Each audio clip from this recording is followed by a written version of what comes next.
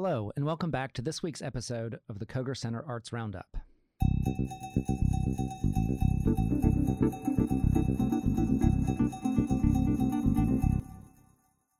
Hi, welcome back to the Koger Center Arts Roundup podcast. Our special guest this week is Catherine Walworth from the Columbia Museum of Art.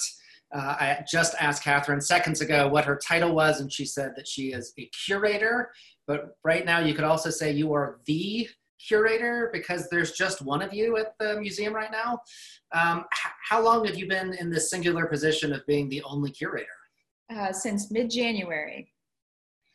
And so you all are hopefully actively looking for a second person to help you. We are. We just had some interviews yesterday, actually. Yeah. I mean, it's going to be great to have that person to bounce ideas off of again. We always work on our own exhibitions and kind of give each other, while one person is opening one, another one's, working on another one, and just having that banter is really great. So will you tell us what does a museum curator do? I mean, I think some of us have an idea in our head, but I don't know what the day-to-day life of a curator is. Can you talk to us about what it really means to be a curator at a museum? Here's the thing, nobody really knows. And what I realized, not even all languages have a word for it. And certainly my parents didn't know what I was talking about. So basically, what I love to do is read and look at art and talk about art and think about art. So what we do is take care of collections, and we create exhibitions, so there's those two sides of things. For the collection, we're stewarding it, right? So I'm going to be transforming more galleries this year upstairs, according to our thematic installations, looking for more works downstairs. We just made some really significant new acquisitions. We take those to a collections committee a few times throughout the year, where we bring potential gifts and purchases, and then they approve or don't approve those. So there's the collection building and loving and stewarding and cataloging and conserving and interpreting.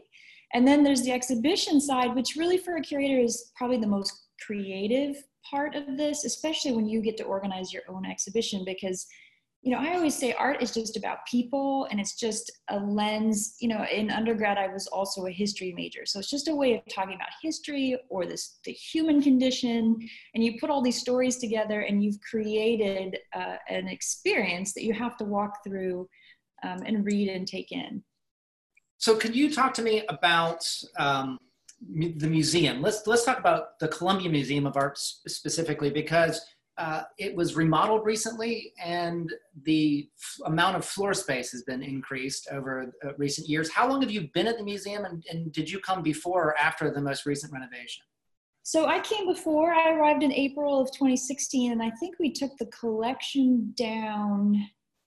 It was summer of 2017. We took the collection down, and it took us, I think, a year and a half full stop to renovate, but we opened different portions every 6 months, I think ending with the plaza. So December of 2018, when the Pollock mural painting was here, for example, that was a project I'd been working on.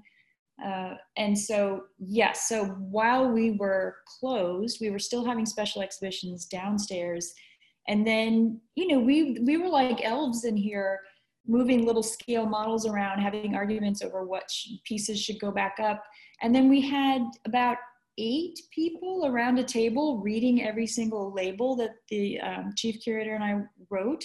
And we would just talk about words and ideas and, who's going to read this label and what are they going to get out of it? And what does that word mean? And, and museums are changing so much. It's getting away from the biography of the artist, and you start with what you see and you bring people in. And so, yeah, we laid out the whole upstairs in a new way. And I'll be honest, at first I was not completely on board with thematic. I was really worried because I love history. I thought, well, everybody's got that uncle that doesn't think they understand art, but they love history, right? But the thematic installation has gone really well, and now that we've lived with it for a couple of years, it's time to refresh it. So I'm trying to get some new themes and new works, and I love playing in the basement. That's kind of my thing, is finding stuff that hasn't been on view in a long time and bringing it out.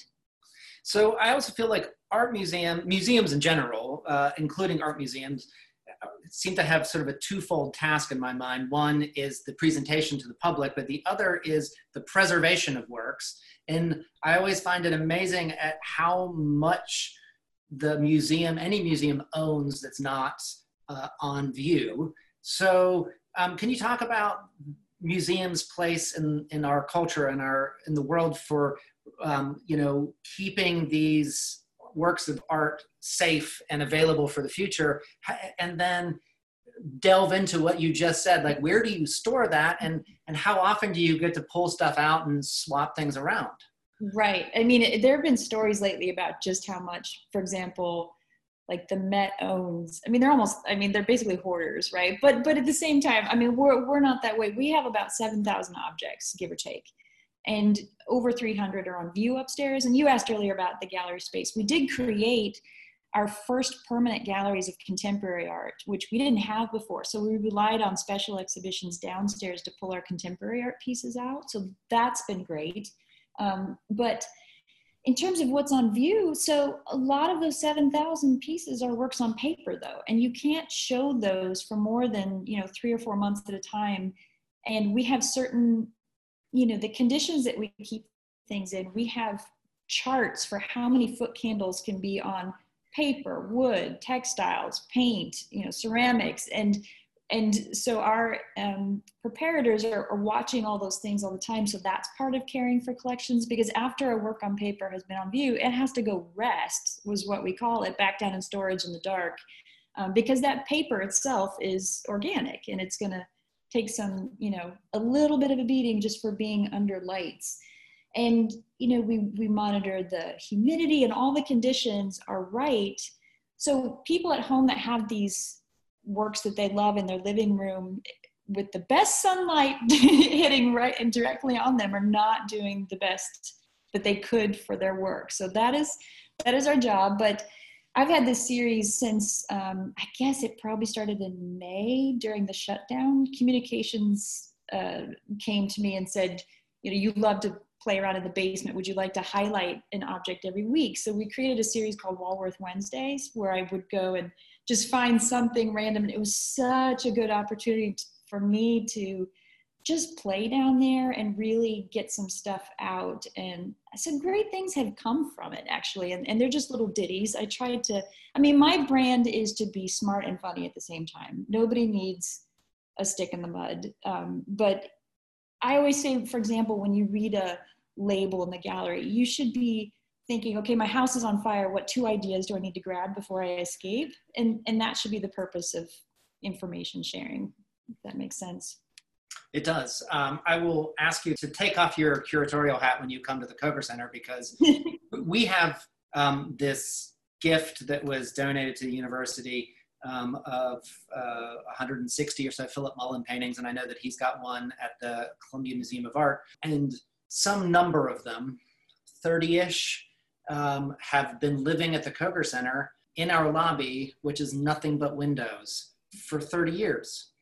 And I watched the walls around the paintings fade. And I say to Philip when he stops by, should I be concerned about this? Do we need to rotate these? And he's like, no, they're fine.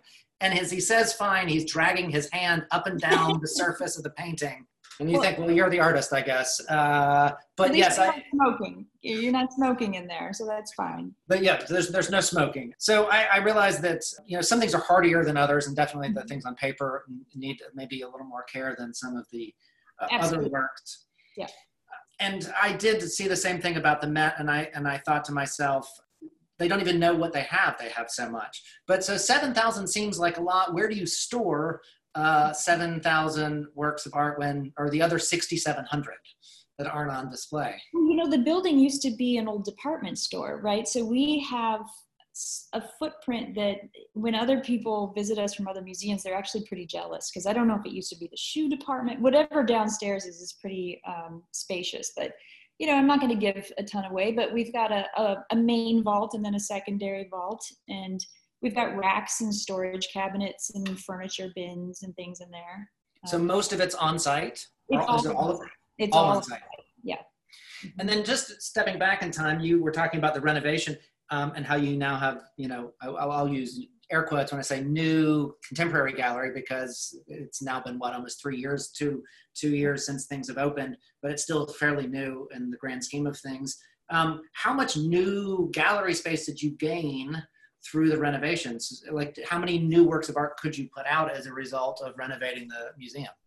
I knew, oh man, don't ask me numbers. It's terrible. I should know the square footage. I mean, we got 3 galleries carved out of the space that used to be what we called the dead zone upstairs. We used to have parties up there.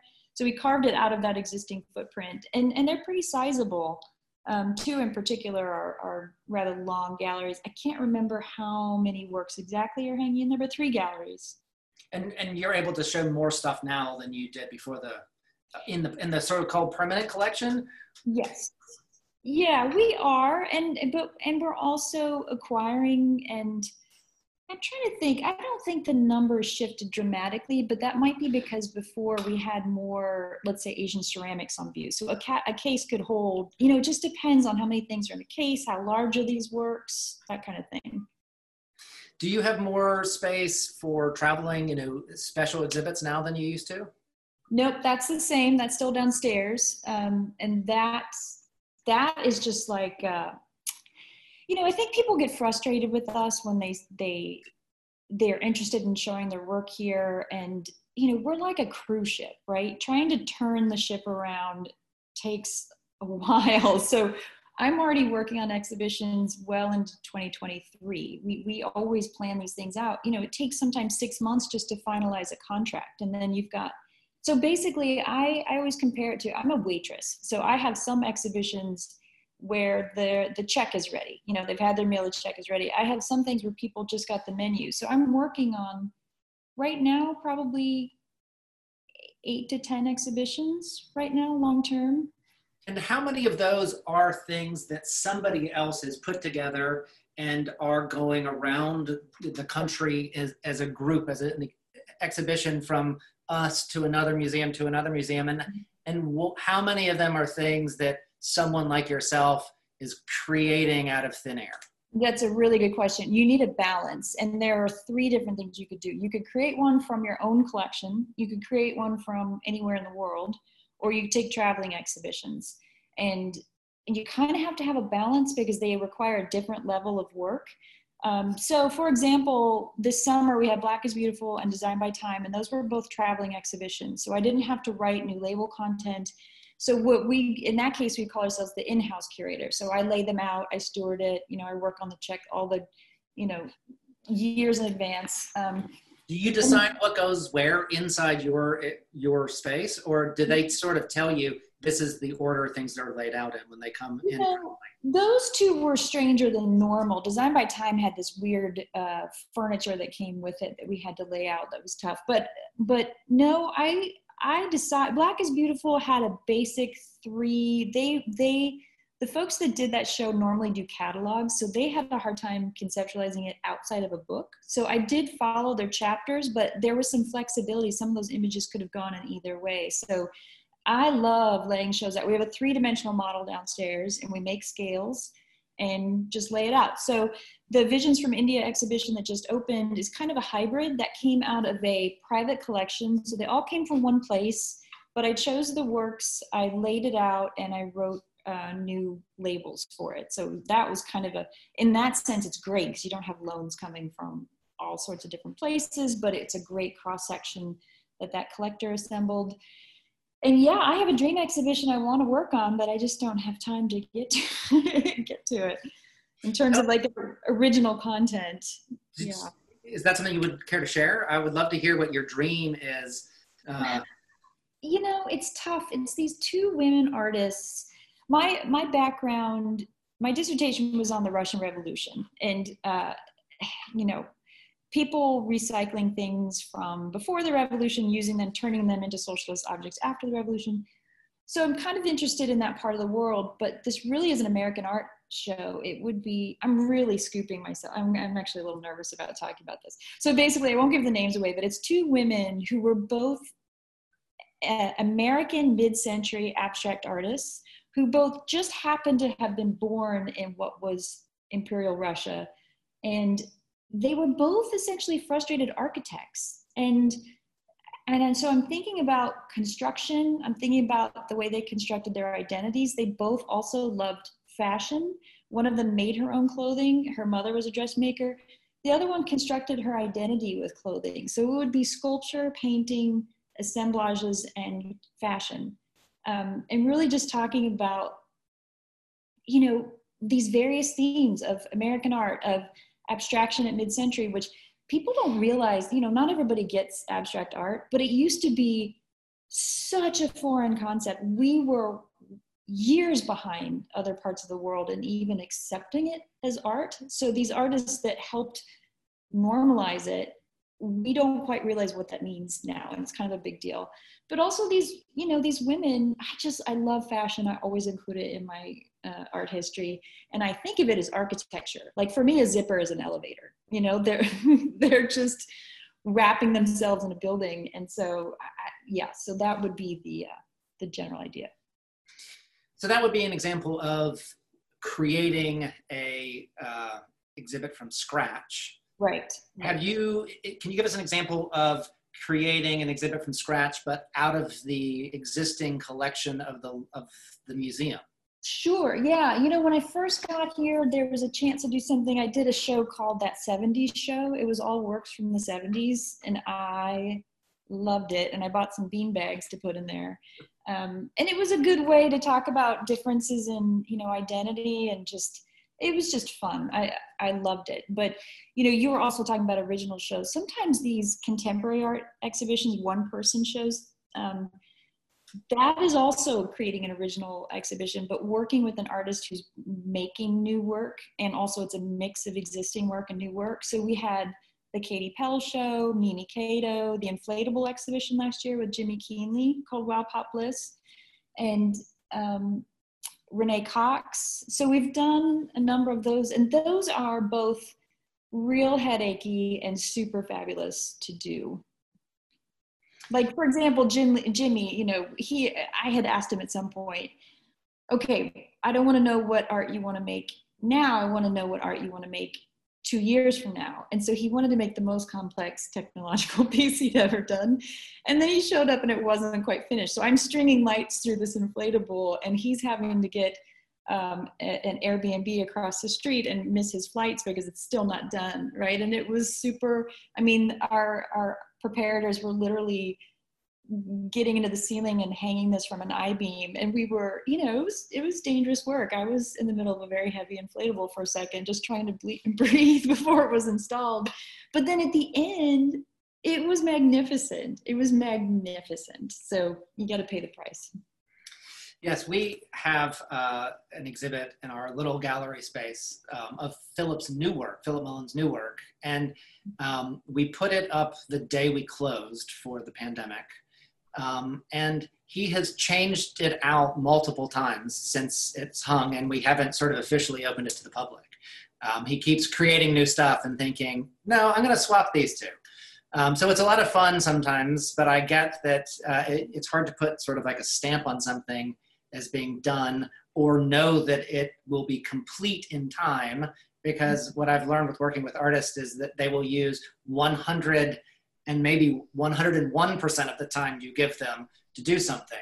If you give them 3 weeks, they will use 3 weeks. If you give them 3 months, they will use the 3 months.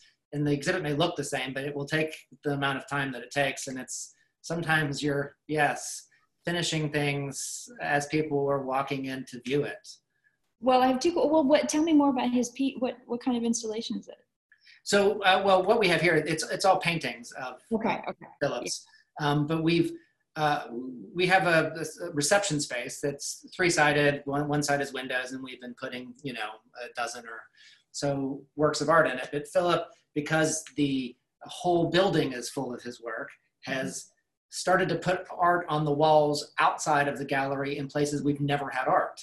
So we're hanging art on walls that have never had art hung on them before, which is fantastic. He's sort of viewing the whole building, and he's sort of self-curating, and he'll stop by and look at stuff because he wants to see something and then go back home and finish the painting that he's working on, but he wanted to reference one that's hanging here. So he'll just sort of stop by, look at it, and, oh, right, okay. And then he leaves. And then, so it's a lot of fun to work with a artist who's continually in the process of making the work. But I can imagine that when it's not just hanging paintings on the wall, as the inflatables exhibit was, it could be a little nerve-wracking. Yeah, and first of all, I love everything. I love the way you just described Philip's working process right now. And in a strange way, maybe you being closed is allowing for more of that in an interesting, positive way. But also, I think sometimes people wonder how we choose our artists, right? And there are many ways to choose them. But the artists that I have tended to do solo shows with here, I've known for a long time. So they're going to deliver. Mimi Cato did her own CAD drawings to show me ideas. It was Jimmy, I know he's going to book that Airbnb and fix it. And there's just a level of trust there that you will do whatever it takes and hopefully really minimize that last minute stuff. In one case with Katie Pell, her husband passed away in the middle of her trying to get ready for that show. And then she had to try to get her daughter through high school graduation. So there was such an emotional drain. And what's lovely about that art community is all of her friends showed up to help her frame her work to get ready for this exhibition and packed it. And it takes a family like that to make it happen, but it made it even more special. And then unfortunately, Katie passed away, and that exhibition became her swan song. And I love, she had shown all over Texas, but this was a solo exhibition at a museum outside her home state. And I feel so good about doing that with her. And we basically created an opera. That's how I looked at it. I felt like it was an opera of all of her themes she'd been working on forever. And we just turned it into this crazy experience with fuchsia and orange walls. And it was I really leaned into the ridiculousness of it. And I feel pretty good about that. Maybe just haven't been paying attention, but mostly I guess you go to major galleries and the gallery itself doesn't change. Not even the art changes much on the walls, and the galleries are, the walls are white or off-white, and you go back 10 years ago, 15 years ago, 20 years ago, and every time you go, it looks basically the same. And you go because you miss seeing something, you want to see something that you've seen in pictures over and over. But I notice the space somehow seems to transform along with the traveling exhibits. It's not just a white wall and we're going to put stuff up. Can you talk about the process of deciding, or does the artist decide how to help transform the building to be a part of the living, a living part of the exhibit? No, we do that. I mean, Mike Dwyer is our exhibition designer, and he for this Visions from India chose the colors and did something he hasn't done before, which is pay attention to painting the end caps of the walls, particular colors. It probably drives him crazy, but I have a lot of ideas about color in my head already for most exhibitions. And to me, that's where, it's part of creating this whole experience. You bring your whole person to an exhibition. I used to drive when I, was in my 20s and I lived in Seattle. I would drive 3 hours to Portland just to see a show. Like the first times I ever went to Charleston, I went just to see an exhibition. They should be so great that they're like benchmark moments in your life. But that's only created if the impact it has on you as a body and a mind is memorable, right? So it's not about, I think people sometimes talk about it in the same vein as, oh, you're painting your house and you want your painting to match your couch. It's not that. Sometimes it's taking colors from periods of time. Sometimes it's just, I don't know, like the Fuchsia Gallery. That whole gallery was about Peter Frampton and record album covers. I just wanted to go full blast. I wanted to just hit you in the face with, I don't know, each show lends itself in a different way. Well, I think it makes it more of an immersive experience. The art isn't just the thing that's hanging on the wall. The art is the experience of seeing all of the works together. Can we talk as a case in point with Visions of India, since that's what's just opened? So that's an exhibit that came to you.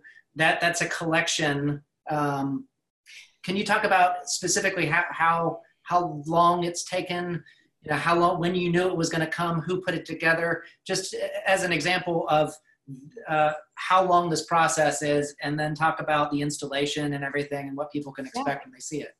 Well, this has been kind of a joy. So I did the last time I went back I took 8 years off between getting my master's and my PhD. And I really wanted a good reason to go back. So I went back. It happened to be the start of the recession.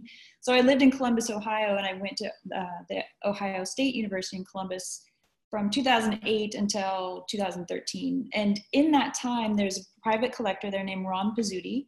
And he just loves contemporary art so much that I think it was 2012, maybe, he purchased a 1920s building downtown to create his own sort of gallery for his work.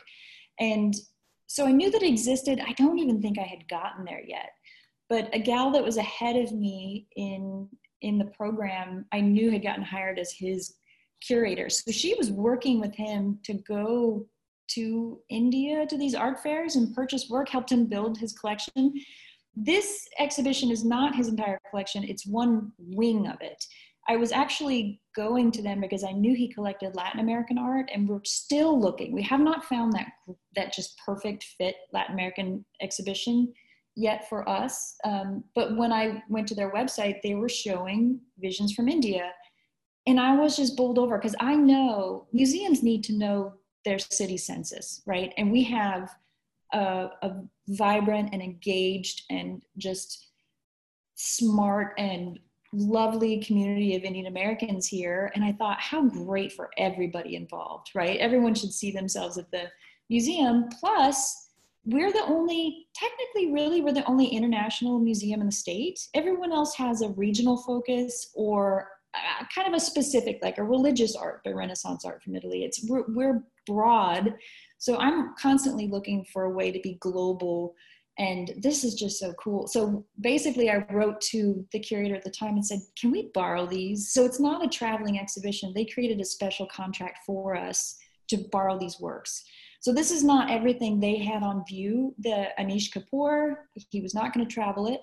And anything with rust, feathers, charcoal that, is not great to travel. Other things that were technology based, I knew which installations with technology I really wanted, and you don't want to overwhelm the installation process. So I refined it down to the ones I really wanted, leave the other ones out. And yeah, so it took a few years to, in the meantime, he donated works to the Columbus Museum of Art. So we had 2 trucks bring this exhibition from 2 locations, 2 different weeks.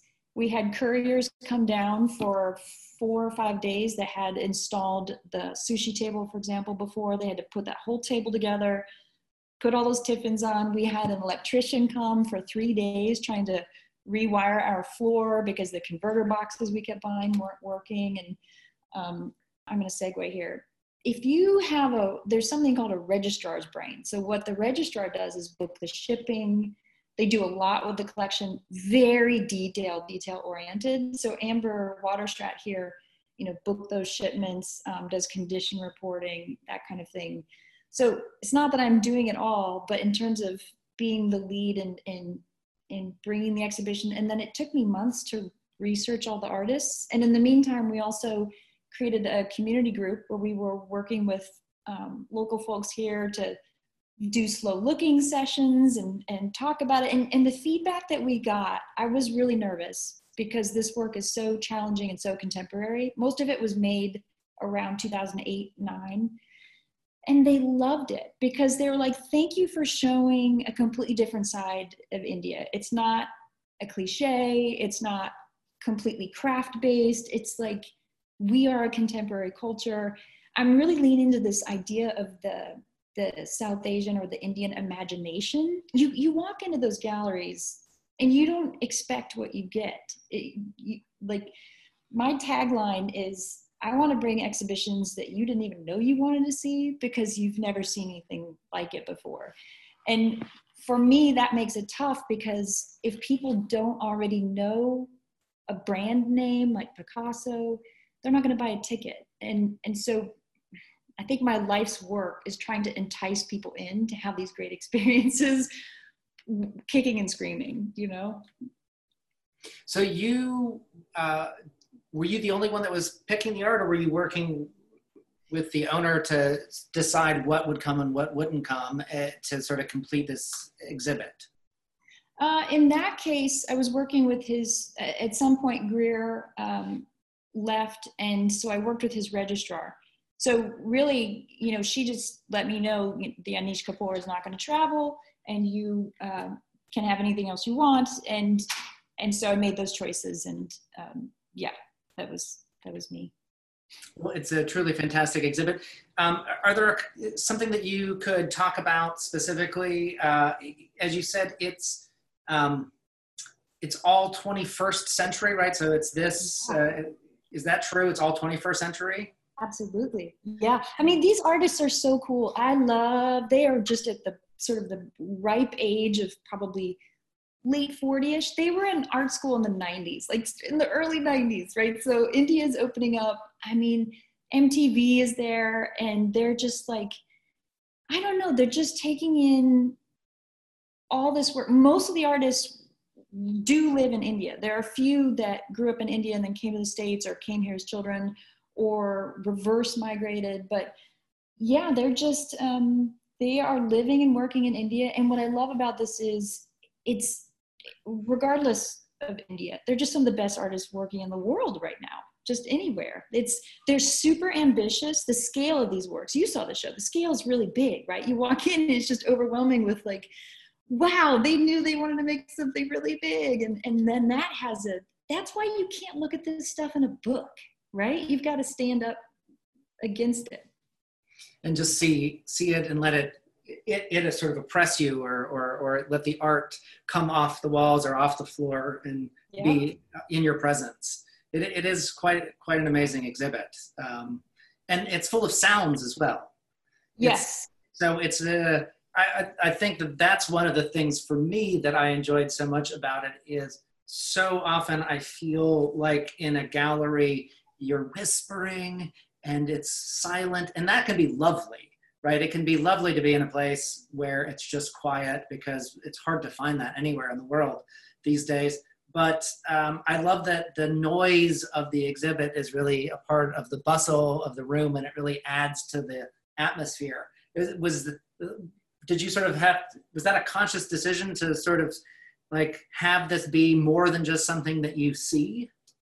No, these are the things you don't plan for. So the archway with the swinging sword, which is giving us a little difficulty right now, but we're going to fix it. That makes this metronome sound that I didn't expect. I'd seen videos of it. I knew most people just saw a still photograph. I'd seen at least a video of it, and I knew what to expect, but it has this sound that just feels like meditation. It almost is like a heartbeat that it's perfect for that piece. And then the sushi table with all the tiffins on the conveyor belts, that's got this cacophony, and some people are not loving it, but it's like a bustling city. I mean, it's like, you know, a busy city in India with all of its noise. Yeah, it somehow adds to the energy of the exhibit. Yeah, I mean, I went to a show once in Cleveland where you open doors and you had smells. Like you would open a dryer door and smell something, and then close it and go to the next one and smell something. There's all kinds of ways that you can work on your senses. Is there a particular work of art that belongs to the museum that you know stands out in your mind that would be a great example of something that you're really proud that we have own here in Columbia, South Carolina? Oh gosh, this is a tough one. This like is picking between your children. It's what I was just gonna say.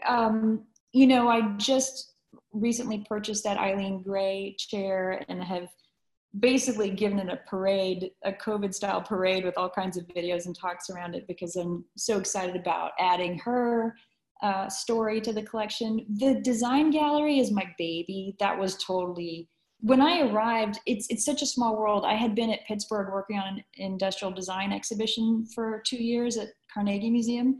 And it turns out that one of the originating curators of that exhibition started his career here, started as assistant registrar. This is Kevin Tucker, and he left as chief curator, and he's this great design curator. And he and others left a basement full of great design objects. And so I already have that love. So I've started bringing things out and We've had an industrial design historian move back to town and just been acquiring things for that collection. So that's kind of my special wheelhouse right now. I'd love to add some, we need some more modernist and contemporary works, I think, to add. So when you say that, do you have artists in mind, works in mind? This is a question I have because do you acquire things as they sort of by happenstance become available, or do you go out and convince people that this thing that you own would really serve the city of Columbia better by being in our museum, and convince them to sell it? Or is it some of both? So it's a mixture of gifts, and I think of it as constellating. Like, we have this existing collection, so any object I take in, I want to tell 3 or 4 different stories by constellating with what we have.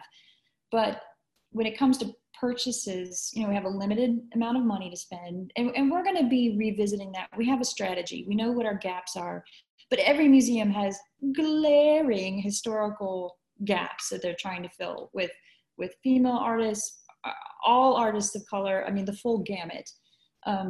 So we just made some important acquisitions and put out a press release on that, because I just thought, we're doing the work. I want people to know we're doing the work so they feel better about us, So last year I had been in New York and found a Sanford Biggers piece in the gallery in Chelsea, and we purchased it. And as soon as the ink was dry on the purchase, Sanford Biggers himself was doing a retrospective of his quilt works as a traveling exhibition with 3 different museums, and we got a loan request, so it was never even on the wall. It went, and of course, as soon as that exhibition, it was supposed to open in April, and the virus hit, so it's now open at its first venue. But I loved that, and it also was like proof of concept, because when you buy something that had been literally made that year, it hasn't had time to really play itself out, but it's part of this larger story that's already getting that historical stamp on it. So that's very cool. And yeah, it's just, you kind of have to, it's kind of like being an adventuring marauder.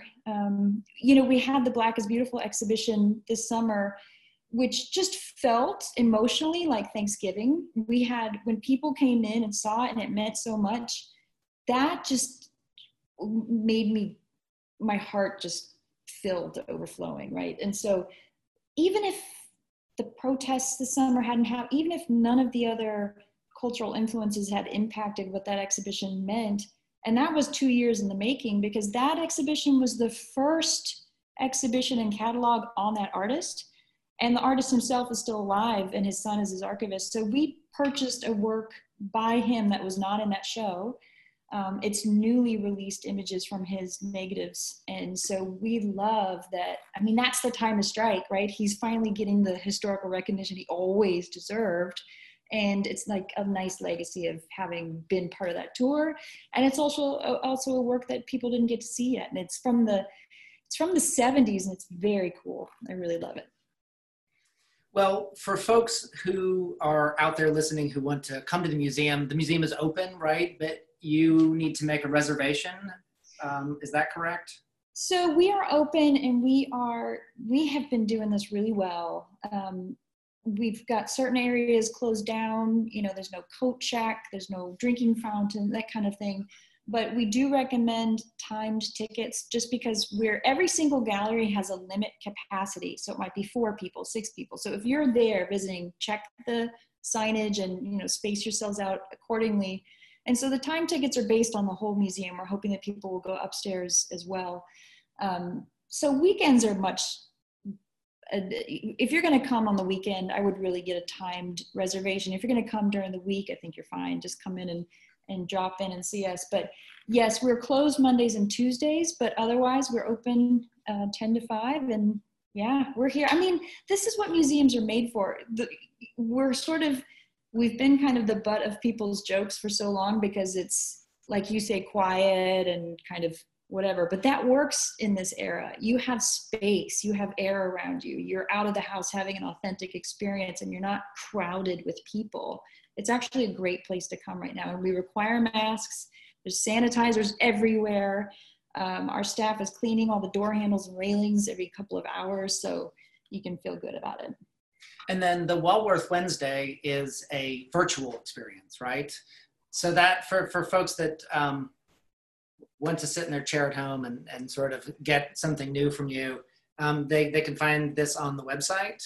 Yeah, I feel a little guilty because I just pulled back the throttle on that a little bit. Like you were saying with the podcast, it was because, it would take me so long to find what I wanted to write about each week. And then half the time we needed to create new photography. So the art handlers had to get it out. Our photographer had to take the photograph.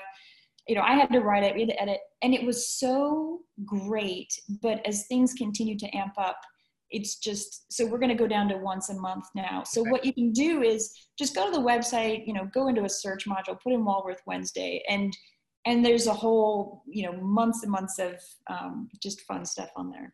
And there's one video in storage and then one video about the Eileen Gray chair. But yeah, it's been, surprisingly popular. It's made me really happy to hear people's reaction. I think because, nobody wants to be bored. These are like quick fixes.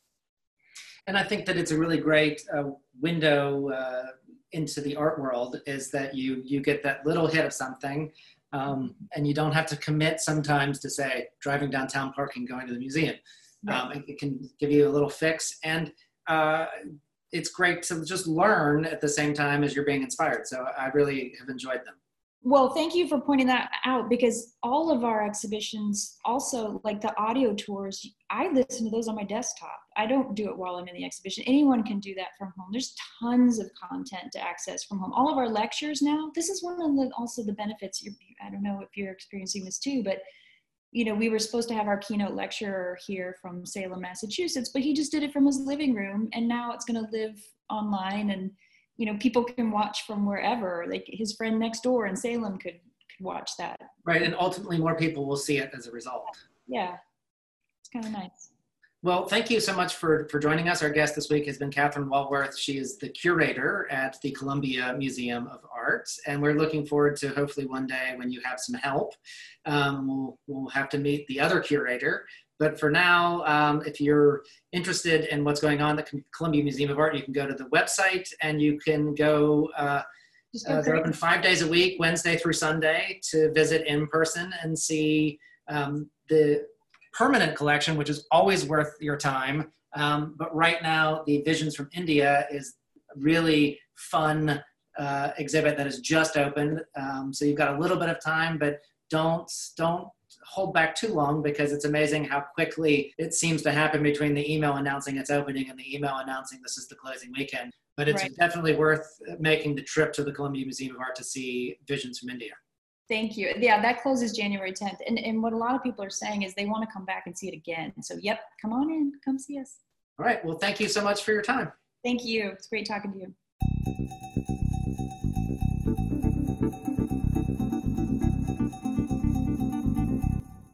The Koger Center Arts Roundup is produced in part by Garnet Media Group, the student media partnership at the University of South Carolina. Information about tickets and upcoming events can be found at kogercenterforthearts.com, the official website for Koger Center tickets. For more information about Garnet Media Group, visit garnetmedia.org.